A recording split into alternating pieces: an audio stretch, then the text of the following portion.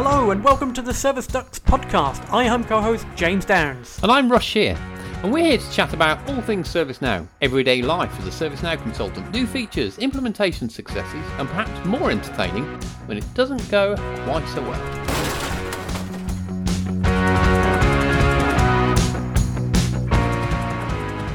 Hello and welcome back to the Service Ducks podcast. Russ, what have you been up to this week? Well, let me have a think. So there's a couple of things I was going to mention, actually. So first of all, I was back in London. Every time we do one of these, You're always in London. It seems like I'm in London. I'm not in London a lot. And it seems like we haven't spoken for quite a while, actually. It seems like a while since we've done this. But yeah, so I was in London again. And the exciting thing for me, it was nice to get out, see customers, see clients, and have workshops face to face. But what was nicer, let me tell you, I found the Brewdog bar in Waterloo. In Waterloo train station, just underneath, there's a Brewdog bar. I'm a big fan of IPAs and stuff, so I found that. Had myself a sneaky little pint before I got on the train. Very nice. And let me tell you, the place is massive. It's humongous. It's got an ice cream van inside. It's got a slide. An ice cream van inside. What? There's an ice cream van inside. Actually, I was going to tell you something. So there's an ice cream van inside. There's a slide. So if you kind of get a little bit tipsy, you can slide Brilliant. down. Yep. Make it worse. You got ping pong tables. There's a bowling alley. Oh, nice. If you got bored of beer, you can just have coffee. You know, they cater for all. Very nice. But interestingly, right, they also have meeting spaces. But get this. This is what we're going to do this year, my friend. They have specific podcast spaces. Oh, hello. So I'm thinking in the summer, we should get ourselves down there, have a few beers, and do a podcast. This sounds ideal. From Brewdog in Waterloo. A bit of sliding, a bit of ping pong. I think we should. I think we'll probably need some high-level sponsorship though before we can do that, because it's going to be quite. That might come. We could do dual. You could podcast while you're doing ping pong. That might come across okay. That's very true. Actually, we don't need to hire out the specific podcast bit, do we? Could just do it in there. Probably get kicked out. But anyway, so that was really exciting. Yeah. And the other thing, so work related, because that's what people are here to listen to about ServiceNow, I guess. I've been mucking about with predictive intelligence. And when I say mucking about, I mean, yes, I've had a project to do, but I've been mucking about with it. And it's not something I've really messed around with too much since it was first conceived many versions ago. Did you have enough records to go on to train it? Oh, God, yeah. We got like 200, 300,000, so we got enough. Okay, yeah. But what gets me, so I was trying to do, so I've done a bit of, for those who don't know, there's different kind of arms of predictive intelligence, like classification, similarity, and clustering. Right, so I've done a bit of clustering, which is all about spotting opportunities for automation. Okay, that's done, great. So we can now see a visual, but it's kind of how do you present that to the business to say, these are the opportunities, let's go and do something with. So that's the next step. But the classification thing is all about take an incident, right? Based on the fields in this incident, what's the output field? So that might be an incident comes in, it gets categorized in a certain way, therefore we know the assignment group is this. Mm-hmm. Yep. Which is fantastic. But I think a lot of companies are more advanced than that now. And it's not just about I want to reassign, because that's like an assignment rule, right? Yeah, exactly. Yeah. It's not just I want to reassign to this group. It's based on this. I want to then create these other records that need to go here, there. So, do you see what I mean? Exactly, so there's another process behind it, and I think that's more your process automation. From what I can tell, process automation, the process automation workbench, I think it's heading more towards that. So I've been mucking around with predictive intelligence. Yeah. Am I impressed? It's such an underused feature, I think, isn't it? I know it's been there a little while now, and to be quite honest, I've not known many ServiceNow customers who are at that point, in a maturity point, where they could start investigating its use and how they can, start to really using intelligence. I think a few have tried it and had some questionable results, and does it really give you the kind of value to warrant using it? Yeah, that's the thing. Does it give you the value? And I think there's not enough material out there to kind of help you go through that. Look, you've done the techie nerdy bit. Now what's the business case that you can put forward through? And I think that's part of the challenge. But I also think there's this process automation, which I need to wrap my head around a bit more. I think I did see it at one of the knowledge events, and I don't know, it was while I had a donut or something, so I wasn't paying too much attention. So if you've used predictive intelligence and you're listening to this and you've got views on it, either positive or negative, then drop us an email and we'll read them out. Absolutely. Excuse me. So that was me for last week. What about you? What have you been doing? I can see, so we do this on video, and we're going to probably start videoing these, but I can see you have a new addition to your windowsill there. I do have a new addition. I've expanded my my mascot range, other than Mag the Mighty here, which is from Game of Thrones. Mag the Mighty? Yeah. I don't think I know that one. Do you know? That's the really big guy from Beyond the Wall. Jesus, it's been ages since Game of Thrones now. It's been... Is that why he's called Mighty? Because he's big? I guess so. Yeah, well, he's mighty fierce. Yeah. But no, my new addition... Can't be called Keith the Placid. You can come up with all sorts, couldn't you? No, but my new addition is my new little ducky. I call him Dave. He has Dave the Duck. He's got a nice kind of like ensemble in terms of like he's got a mask on and he's got a nice little headdress thing and some. He looks good. He's different. He's a different kind of duck. He is, and he's bigger than mine. Oh Christ! I just thought how that sounded. But the duck I have, we both have ducks in our background. Mine's very small. Yeah, my duck. It's about how you use which it. Is not a euphemism. This has taken a turn for the worse, isn't it? This one's rated R. Yeah. Okay, but yeah, no, it's my duck. Yeah, it's my guy. It's my guy. But no, in terms of what I've been up to as well in the last week or so, my daughter is learning about the Titanic at the moment at school. Yes. And one of her tasks, well, which I've deemed now my task, was to build the Titanic in Lego. So they've asked her to almost create a boat and, test it out on some kind of like, a bit of water to see if it will float and sink and come up with, reasons why it's floating or sinking. So I bought this £40 Lego set to rebuild Titanic. Was it a Titanic set? Yeah, specific Titanic set. Yeah, it was roughly 3 foot wide, I'd say. For 40 quid? Yeah. That's not bad. Yeah, it was not. Yeah, it was decent, to be honest with you.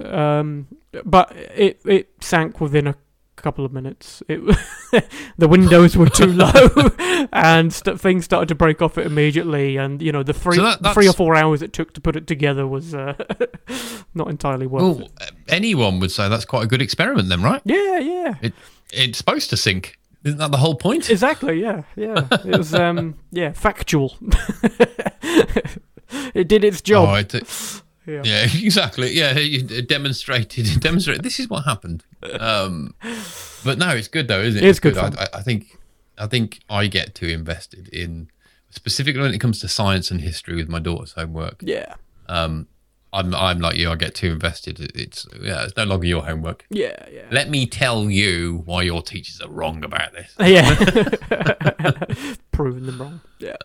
Well, yeah. No, it's all good. So busy week for you then. Yeah, busy week. Yeah, fun week. Yeah, all good. Busy week. Should we let's crack on to the actual service topic now for a little bit? Or? I think so. Yeah. Let's move on from Lego and questionable duck-related humour. and Barry the Bold. Right. So this, I thought what we'd do, and this again has been quite topical in the last few weeks, and it always comes up every now and then, is around what is best practice / what is your mode of transport to get, stay with me, to get configuration through the development stack. So you've got, let's assume you've got your dev, test, and prod environment, and you're doing some configuration in your dev environment. How do you move it through the environments physically? We all know we've got update sets. You've got things like XMLs. We've got Git repositories if you're using like scope taps and whatever. Or interestingly, you can do it for global apps now. But how do you do that? And then how do you coordinate that with teams of people that are doing that, perhaps working across the same kind of products or different products? And so let's start with that. Go. Well, I think the first thing that you one of the things that you mentioned there around teams is quite important, because sometimes, obviously, it depends who's listening to this. If you are, a developer for a organization, if you're a developer for a partner, and you could be involved with multiple different teams, it really depends on, how many people are involved at one time. Is there multiple dev instances as well? That's another consideration to think about. There could be multiple. That's a good point, right? So let's tackle that in a bit. Let's just assume you've only got one. Let's keep it simple, otherwise we'll be here for a long time. That is a good point, though. You're a sole developer on a platform working on something on X. Okay. Yeah. So my first instinct with that is obviously you want to keep things controlled, moving things through the instances. You may have teams looking to, QA or, UAT your work that you're doing in a separate instance. So you need to start thinking, how am I going to track what I am doing when I move my configuration up to the next stack? Okay. Yeah, I'm with you. So for me, personally, I like to write things down. I like to keep a separate logbook, or I call it a run book, where I can just store just in a spreadsheet, nothing too fancy. And I'm sure there's other clever methods of doing this, maybe even within ServiceNow as well, in pipeline and deployment management, for instance. But I like just a simple spreadsheet where I can just write down, these are the XMLs, these are the update sets, this is the order that I'm intending on applying them to. Okay, so you're old school. Old school, I quite like it. It's controlled, and it even works if there was multiple developers, so you can really understand the correct order that things are going to be applied as well. So that's for you. So if you're working alongside someone in a team, do you get them to also do the same thing? Yep, to update exactly the same document, so you know what's being, what order things are being completed in, and what order the things will be applied. Because I know we're going to come up to this very soon, I'm sure, about the argument of merge versus batch. Oh, we will. But that's interesting that you'd say, if you're working with other people, get them to do the same thing. I think that's a key point, right? Yeah. And I've had this argument with, I won't name any names, but I've had this argument around either, and we'll come on to this as well, pulling update sets from one instance to another using sources, or exporting the XML and loading the XML. Yep. And from what you just said, and I agree, I think as long as you're all doing the same thing and it's documented and it's agreed, it's a lot easier than if you're noting everything down on a spreadsheet, someone else is doing it on a fag packet, someone else just isn't bothering, it's in their head. Yeah. I think if everyone's consistent, that's for me, that's the key. Yeah, absolutely. So, consistency is absolutely key. And especially if you're brand new to could be a project or to a particular organization, you do want to ask about those set principles and guidelines. Mm-hmm. Ask if those things are there and in place. Most likely you'll just see blank faces, by the way. Yeah. No, I agree. But it's important to set something down on paper to say this is the way that we're doing it. So just winding it back to its simplistic terms. Yep. So one of the ways you can move stuff is via update sets, right? Yep. So we've mentioned that. Do you have a standard? Do you have a policy around update sets and update set management? So what I mean by that is, do you say, right, I want a standard naming convention? Do you have a a policy that says each update set must have something in the description? Do you say that update sets are attributed to stories or epics or I don't know, some other weird word that I can't think of? But you get the idea. Yeah, right? yeah. And to answer that, I think you've essentially answered it for me, because typically, yes. I didn't want to do that. I know you've preempted it, which is pretty good. We can move on. No. Absolutely. I would absolutely include the likes of the story numbers within the short description or the naming of the update set. For some reason, I don't know if it's just a habit thing, I always put my initials in the update set name as well. Yep. I know that once you move them, it's going to say, it's from James or that sort of thing, but it's always good to see that your name in there, because you could be exporting these files. You could be viewing it in a spreadsheet. It's handy to have in there. So I'm going to counter that and say, well, I'm not going to counter it. I'm going to completely agree. I don't know why I said that. But I'm just going to agree it's good to put your initials in the name, because if you did it and then I pulled your update set to the next instance, and my credentials were used in that update source, it would be like I created the update set. So it's not always obvious that James created it. Yeah. So I would agree. Initials in the short description, or the name of it is a good way to go. Another consideration would be: do you create an I guess this is my question to you. Do you create an update set per story? I know a few are against this. I've come across lots of architects where say, it's just a waste, you can have so many update sets, and you're going to have them per scope as well. Okay, yeah. I'm going to be bold. I'll be bold. Yes. That's it. Yes. And what's the benefit? What is the benefit of having one update set per story? I come from an agile background, right? Yeah. And if we think about what a story is something that can be deployed independently. By and large, it's something that we should be able to deploy on its own to deliver value to the business as quick as possible. That's the whole point in agile, right? Is get stuff out quick. Yeah. So the way when stories are written, they should be written in such a way that you could deploy individually. Now, we know that's not the case when you got things like integrations. What's the point in deploying one without the other? I get that. Yep. But if I use that as my base, then I'm going to create an update set per story. Yeah. That's why I would do that. There are obviously edge cases, and it's fine to have a discussion about it. But I think if you have that starting point, that's a good place to be. Yeah, I agree. I've seen examples where people will create update sets almost per process sort of thing. So you'd see like an update set like, this is all the work that we're doing for incident management. I guess that's more waterfall style, isn't it, really? And it depends. It also depends on your testing cycle and how that's going to work in terms of, like you say, pushing it up to test to be. It is waterfall, but then let me ask you this, right? So if you had an update set per process and you're doing an incident implementation, you have one update set, right? Yeah. This would never happen. Come on. Who would do this? So you have one update set that contains all your updates. You can have thousands of rows in there. Thousands. Yeah, I mean, you could decide to say, right, this is my update set for incident management 1. Push that up, then incident management 2. So here's a leading question. So if, and we've focused mainly on update sets, haven't we? So let's just go with it. Let's just make it all about update sets. Other methods are available. It's a big part of it, isn't it? It is. Yep. So let's take your argument there. Say if you've seen people that that contain everything in it, like a product or a process update set, is there a better way of doing that? That's a leading question.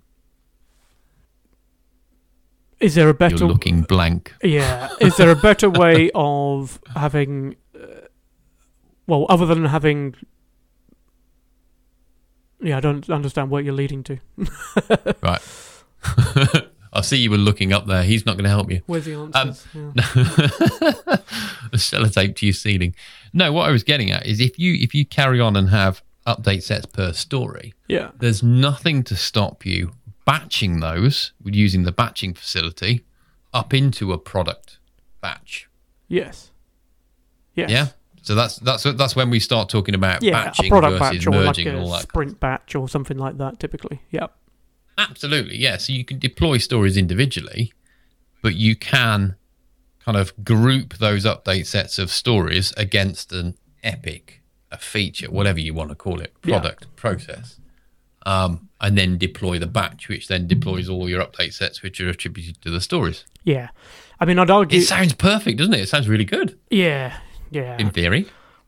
I'd argue that the merging or batching is purely there as an ease of way to push your config up between the instances. Yep.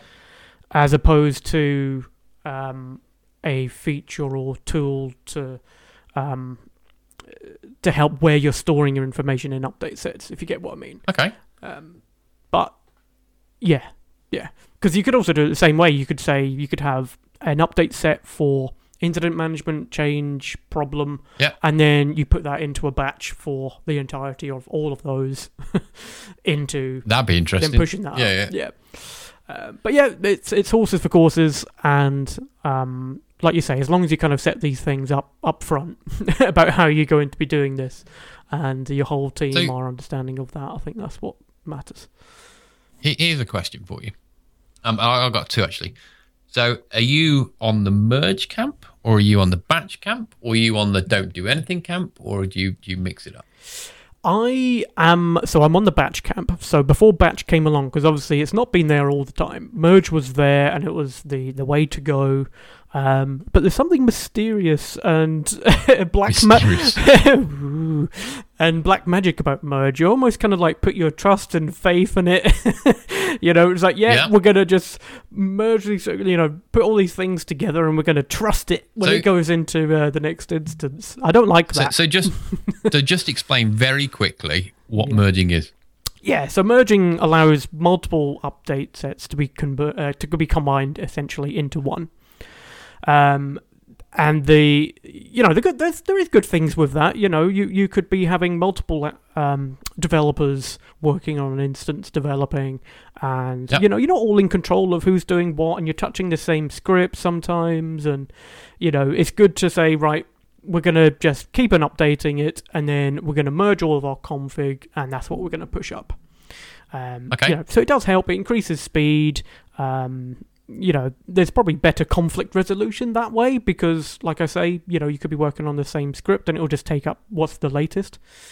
The downside to merging is the control element, right? Because you're pulling everything in and trusting this kind of process that whatever latest is correct. You've got to get with the times. You've got to trust. You've got to trust the platform, James. Oh, are you team merge? No. Oh, no. Do you know what? I used to be a big, not a big fan of merge, but I saw the benefit with it. And I think I know when you and I were on a project, we used to merge our update sets. But I think we used to. Why was I comfortable with that? I was comfortable with that because I was comfortable. I was comfortable with you, right? And that sounds weird. Oh, that sounds really weird. This episode's really gone south. I was confident in your ability, and you have some of the same personality traits as me, is that you're very organised in what you're doing, right? Yeah. So when we were merging, I understood what we were all working on. We used to speak all the time. There was that communication, that dialogue all the time. True. And if there's any kind of conflicts or questions around what we're merging, then we'd sort it out pretty quick. Yeah. So yes. So I was with merge. Batch. I haven't merged anything for a long, long time. Yeah, since batch come along, I'm the same. Yeah, favouring more on batching. But here's a massive question, right? This is if you're working on, so if you've got a team of developers and you're working on individual update sets, because we've already decided they're based on stories. Yep. Right. For the purpose of this argument. Yep. When do you batch? Do you batch in dev? Do you move stuff up to test and batch in test? Or do you do some in dev and then do the hierarchy in test? In fact, before we get onto that, let's just explain batching a little bit, right? So batching is where you can add, you've got a bunch of update sets and you can add a parent update set to those that creates kind of a hierarchy. So consider, let's take incident as a product. You might have high level parent as being incident update set. Yeah. And that would be the parent of other update sets. Let's say you've got 2 levels or 2 tiers. So you might have incident routing and incident, I don't know, resolution as maybe your second tier down. And then within those update sets, you've got another layer of update sets that have those as the parents. So it's kind of like a pyramid, I guess. And it's absolutely worth making some considerations and an agreed policy of what those hierarchies are going to be, as in what are you going to have on the parent levels, what are you going to have at the second levels, how many levels deep do you want to go before you start creating another hierarchy. I would say anyone listening to this, absolutely consider that. There is no right or wrong answer, but consider it, spend some thought. And I think the key theme we keep coming back to, as long as it's consistent across everyone that's working on that project, it's going to make it a lot easier. Absolutely. I think one of the added benefits that I can just add to these things is that with Batch also you can include the other scopes. So remember, if you're working on merges and things like that, you cannot merge cross scopes update sets. Yeah. So that's very good. Yeah. That's been incredibly handy. It is, because how often do you work in things like incident and then you have to flick over to the I don't know, what's it called? Incident operational workspace space scope. Do you know what I mean? To answer your original question, definitely in dev. I think having that kind of organized in dev and together, and then moving that up together rather than changing it in test. I don't know if you have a different opinion on that, but I prefer to manage all those things in dev. I think I agree. I guess it depends. There's a lot of variables, isn't there? It's like, where are you doing testing? Where are you doing UAT?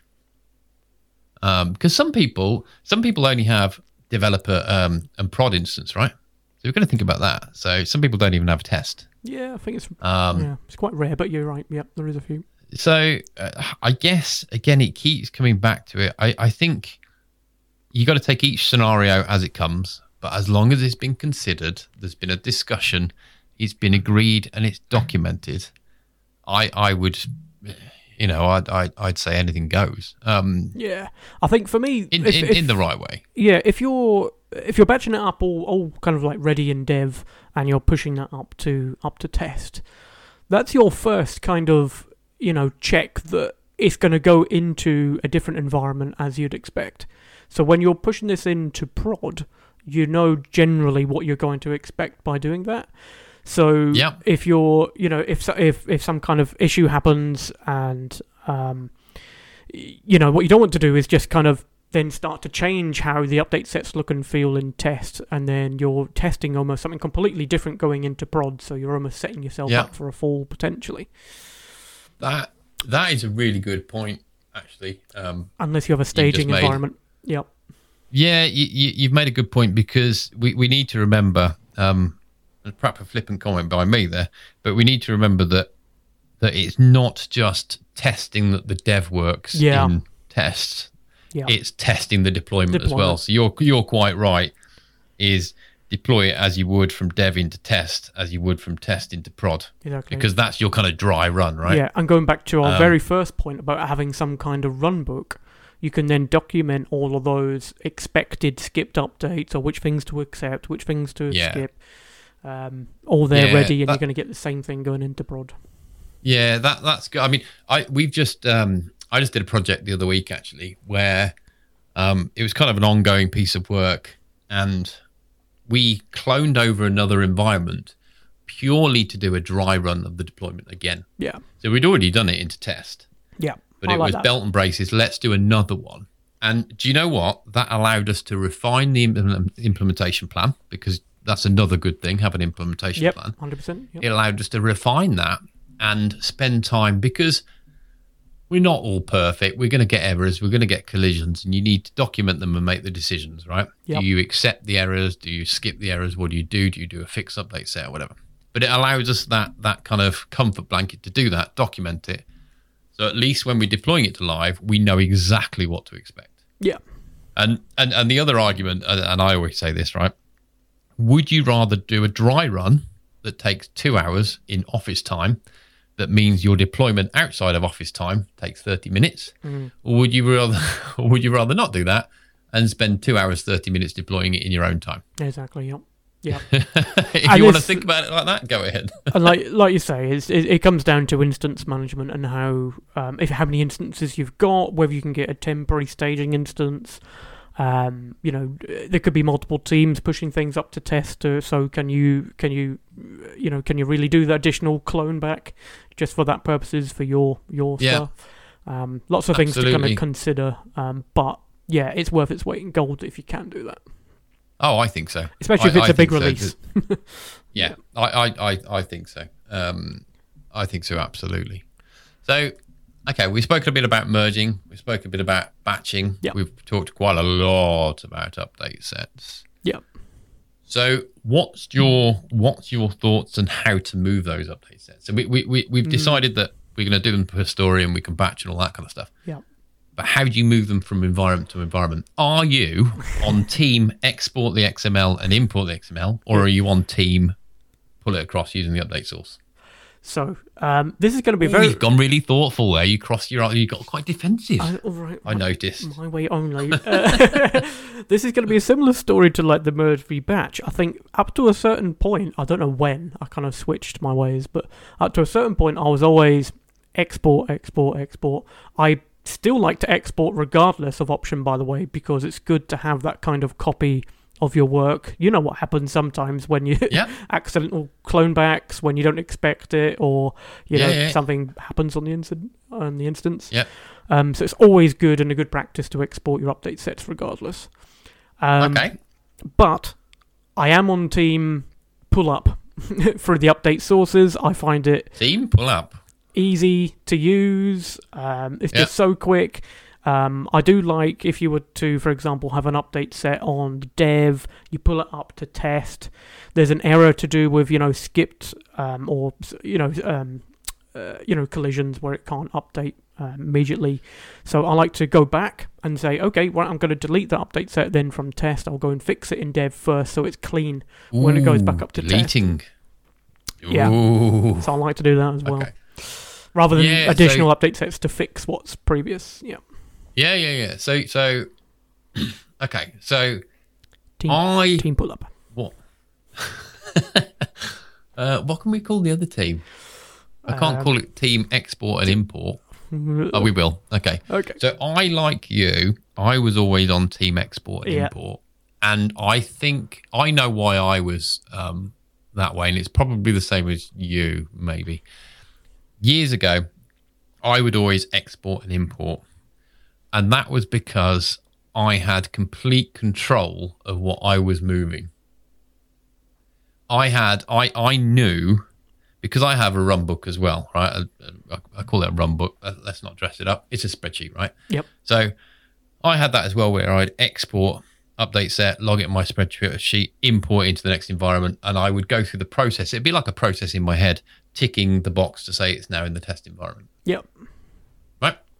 And that was when I was working on a project with multiple different teams, multiple different partners. So I didn't want them to pull my stuff up before I was ready to do it. Yeah. Good point. Yeah. Okay. Yep. I have now moved onto team, what do we call it? Pull up. So I have now team pull up. Yep. The things I would mention around that is when you go, so it's update set sources is the module, and you can pull it up from whichever environment you like, but make sure it's a sub-prod one. Yeah. And you can add in the credentials. The only thing I would say is make sure they're some kind of service account. It's not someone's individual account. Yep. Good point. And I guess you just have to know that when you complete an update set in dev and someone else pulls it up, it's going to pull your update set up. Just don't mark it as complete if you're not ready for it to be pulled up. And that's the point, right? So, and that's the point. If you're batching, as we've said that we're going to batch in dev, you've completed them. If you start completing them and think, well, I'll add the batch later, and then someone comes along and pulls it up, it's going to pull it up. Very good point. Yep. So I guess you need to have a process that says, yes, we'll batch in dev, but we'll do it at this point, and this is what the state of the update sets need to be before or after, whatever. Yeah. And the only downside of that I can see is you could be a developer with multiple update sets open. Yeah. In progress. Yep. And even though if you're done, it's hard to track. Yeah. Well, that's what I mean. If you've got a developer, you could have, let's say, 10 update sets open, all in progress, right? Yep. That you have actually done. Yeah. But you're waiting to match them, right? And that brings me on to my next point. I don't like that at all. I can't stand that. Are you one of these people that has multiple web browser tabs open? No. Right, that is one of my biggest bugbears. If I do a share screen with someone and I see them have more than 10 web browsers, I have to ask them to close them. How they can manage it. Yeah. How can you do it? I think 5 How can you go through life with that many browsers? Yeah. But it's the same with update sets for me. If I see I've got multiple in progress, I start to panic. Yeah. I don't like it. Don't like it. Yeah, I know what you mean. And it may well be that you're not then becoming agile, if you know what I mean. So if there's 10 different update sets and, it's still there after a sprint, should it still be there? Yeah. Well, that's it. Yeah, I guess. It should be completed. The answer is no. You could rely on your runbook more than your update sets lists. And it depends. I guess you're quite right. It depends what methodology you're using to deliver, right? Whether you're using agile, waterfall, wagile. Yeah. I guess you have to come up with a method that's going to fit it. Yeah. But again, I keep coming back to that same point. As long as it's documented and everyone's on the same page. Absolutely. Yeah. Another consideration is that you may not have access to prod. So you may have to think about, that you only have the ability to push up into test, and some organizations will be okay with that. But then it's up to a completely different department who will then do the push to prod for you. So, whether it's going to be exported XMLs, they could miss some XMLs. So, during the night, they're going to call you and say, I'm missing all this stuff. Whereas if you're just pulling it up through update sources, it's a lot easier. That's very true. So it's another thing to think about. Yeah, and that's another good point. Is if you are a customer of ServiceNow and you live and breathe this in your day job, I guess that's different than if you're a partner like you or I, where we go to work on someone else's instance, and sometimes they might already have their policies. So what you do in one project may not be the same for the next project. Yeah. Exactly. Yeah. So your naming convention may be different. Your method that you use to pull up, you might be working with an architect. Just fortunately for you, you are the architect, so you make the rules more often than not. But you may be working on another project, and the architect says, "No, I want you to export them, put them on a floppy disk." There's something we haven't heard for a while. Floppy disk. And post it, and we'll load it ourselves. In fact, actually, I've been on one of those projects where you do stuff by disk. Yep. Yeah, me too. Yep.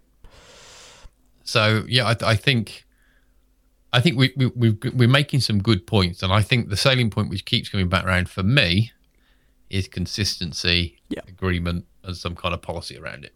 Yep, 100%. I think that kind of summarises it quite well. Yeah, I think we need to summarise it because we've gone 38 minutes. We don't say 38 minutes because I'm going to cut a load out. But no, this has been a good conversation, actually. And I wasn't expecting it to kind of ignite as much as it has. We're obviously quite passionate about it. We haven't even talked about things like GitHub repositories. Oh, I know. App repo, team development. What do you put in the change when you push to prod? Lots of different things. I know. We're going to have to come back to this. And go through it. It's obviously a hot topic that we're passionate about. Yeah, and it applies to quite a few different people from different backgrounds as well, I think. So yeah, and do you know what else I noticed, right, is you didn't, because I can see your hands, right? You didn't look on the web for the textbook answer. No? You didn't do your research to say, this is what ServiceNow say about update sets. No, I didn't at all. I think, like you say, because it's something that is common for every single project that you are on. That you're going to have update sets, and you're going to go for this again and again and again. So I think you can guarantee that everyone listening to this has been burnt. Oh God! And they're shouting and screaming, going, "No, don't batch it! Why would you batch? What are you doing? Merge is safest." Yeah, yeah.